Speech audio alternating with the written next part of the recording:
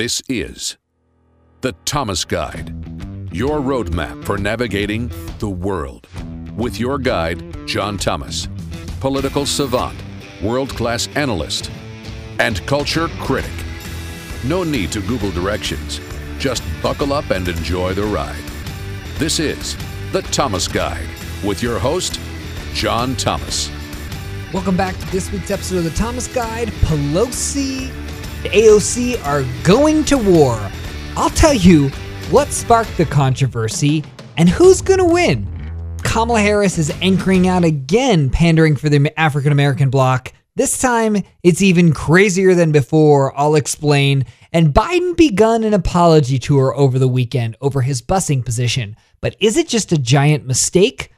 Cory Booker, in the race for free stuff, panders to voters by offering these things called baby savings accounts. I'll tell you what that means. And Pocahontas, she's back again pandering to women and minorities, but this time you're not going to believe the disaster that she's bringing to small businesses. All that and more in this week's episode of The Thomas Guide. Oh, what a weekend it was. AOC and Pelosi begun a Twitter war. Oh boy, here's how it went down. Nancy Pelosi did a New York Times article or an interview in New York Times piece, and she slammed four of the liberal members of Congress: Ocasio-Cortez, Minnesota's Representative Ilhan Omar, Michigan Representative Rashid Tlaib, and Representative from Massachusetts, Presley. Essentially, those were four members who broke against Pelosi trying to get what Trump requested, that additional funding for aid to people that were illegals that were stuck in these detention centers. And Pelosi said, quote, "All of these people have their public whatever and their Twitter world," end quote. And then she said, quote, "But they didn't have any following. They're just four people, and that's how many votes they got." True. Accurate. And then AOC hit back on Twitter later that day by saying the public, quote, whatever is called public sentiment, referring to Pelosi, and wielding the power to shift it is how we actually achieve meaningful change in this country. Then she said, "I don't believe it was a good idea for the Dems to blindly trust the Trump admin when so many kids have died in their custody. It's a huge mistake. This admin also refuses to hand over docs to Congress, blah, blah, blah, blah, blah." So then she said, "I find it strange when members," Pelosi, "act as though social media isn't important. They set millions of dollar emoji on fire emoji to run TV ads so people can see their message. I haven't dialed for dollars once this year and have more time to do my actual job, yet we'd rather campaign like it's 2008. Oh boy. Shots fired. Boy, there's a lot to unpack there. Number one, this was inevitable. AOC is a rising media star. She has arguably more ability to drive a media narrative and set the tone for her party than Nancy Pelosi, the Speaker of the House, does. So you know that ruffles Pelosi's feathers, number one, just in terms of influencing wielding. Number two, AOC is a freshman idiot. She doesn't know what she's doing. She doesn't understand politics. All she understands is her radical left-wing views, but she doesn't understand that she's out of touch with America and that her ideas can literally cost the Democrats both the presidency and the majorities in both houses of Congress. AOC doesn't get that, and Pelosi knows it. So it's frustrating all around. And it's frustrating to AOC that she can wield public sentiment, but she doesn't wield votes other than her own. So it's this beautiful power struggle between the two. And look, Pelosi knew exactly what she was doing when she attacked AOC. And AOC's not wrong. The public, quote, whatever is called public sentiment. The magic of being a powerful elected official is to wield both.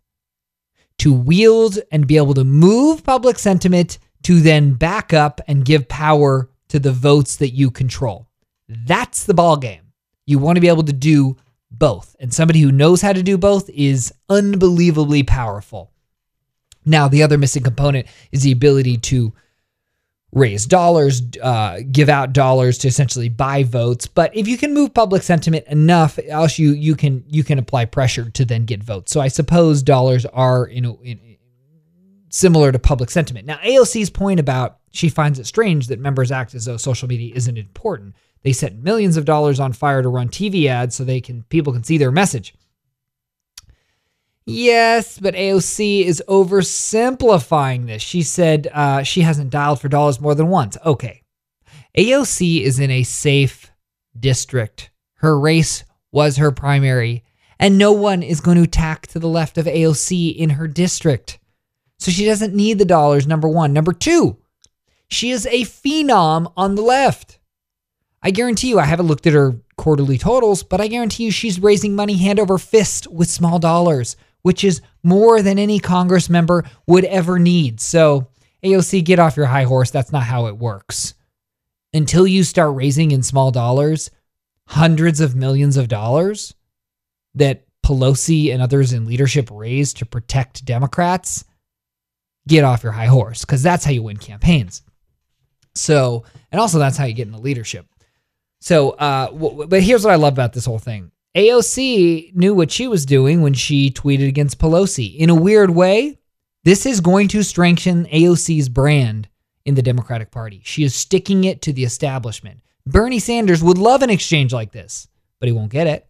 At least he hasn't had it yet. So I can't wait to watch this whole thing play out. They are going to claw each other's eyes out. It's going to be great, but it's also going to be a struggle, honestly, for the heart and soul of the Democratic Party. That the primary electorate loves the AOCs. But Pelosi, as much as it even pains me to say it, she's not a moderate. No, she's a San Francisco liberal. But by comparison to AOCs, she looks restrained. Kamala Harris is again out anchoring for and pandering for the African-American bloc.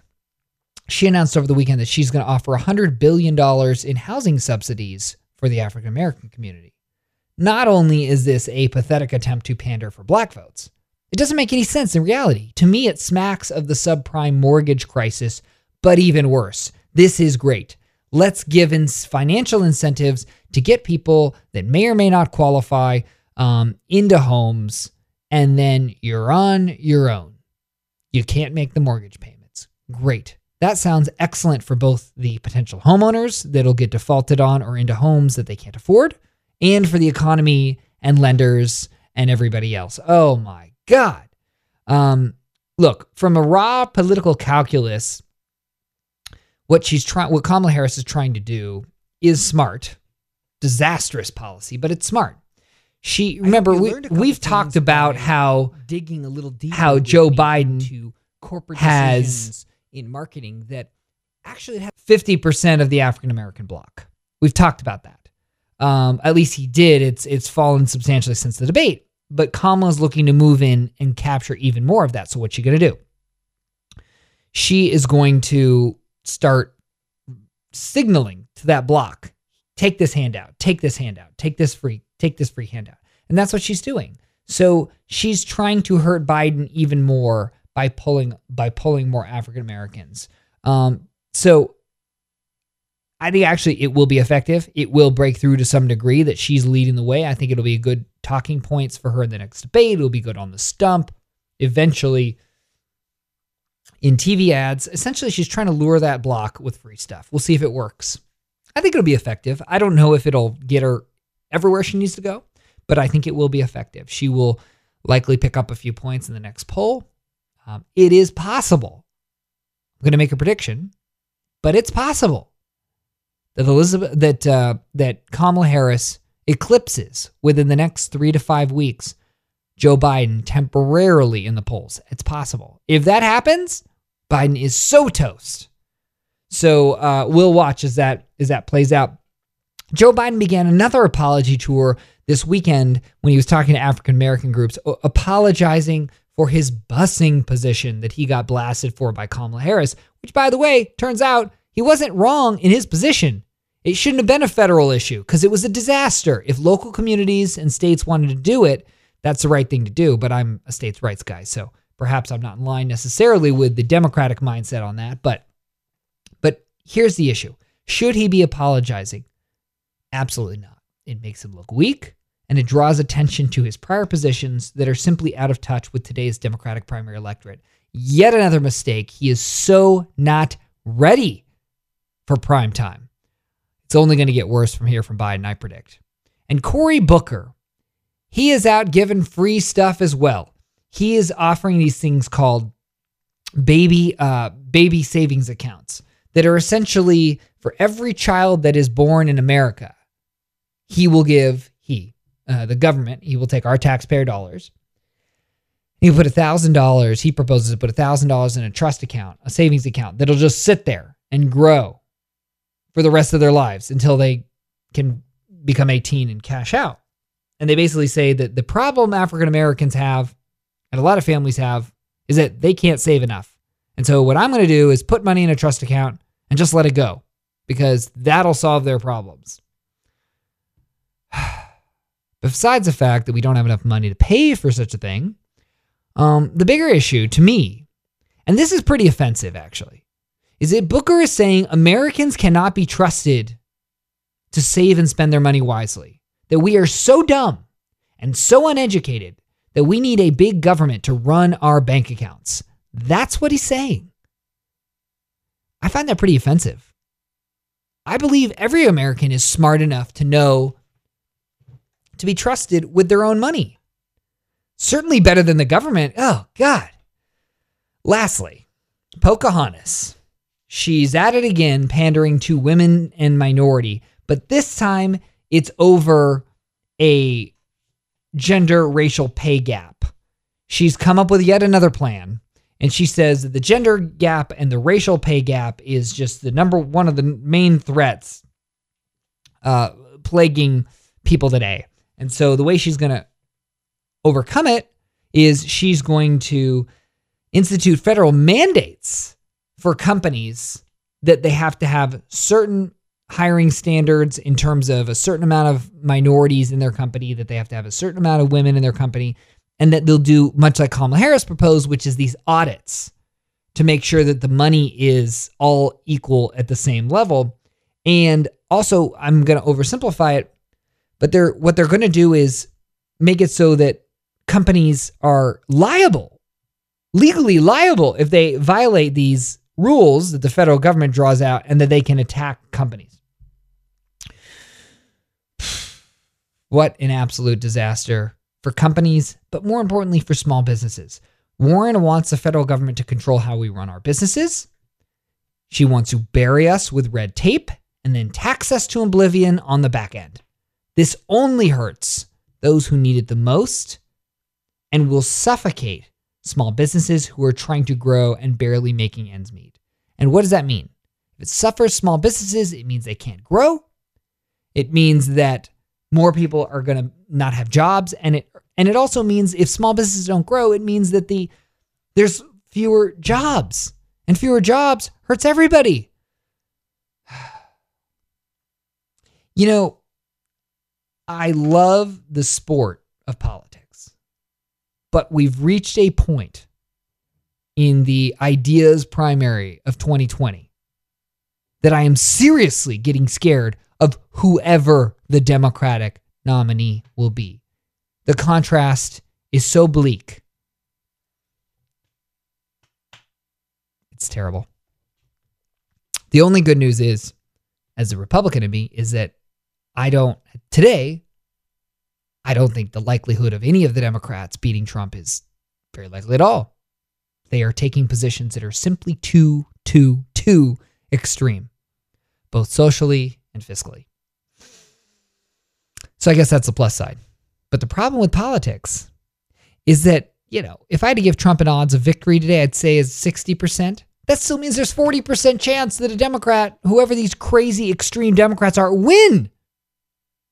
That's why it's scary, because elections have consequences.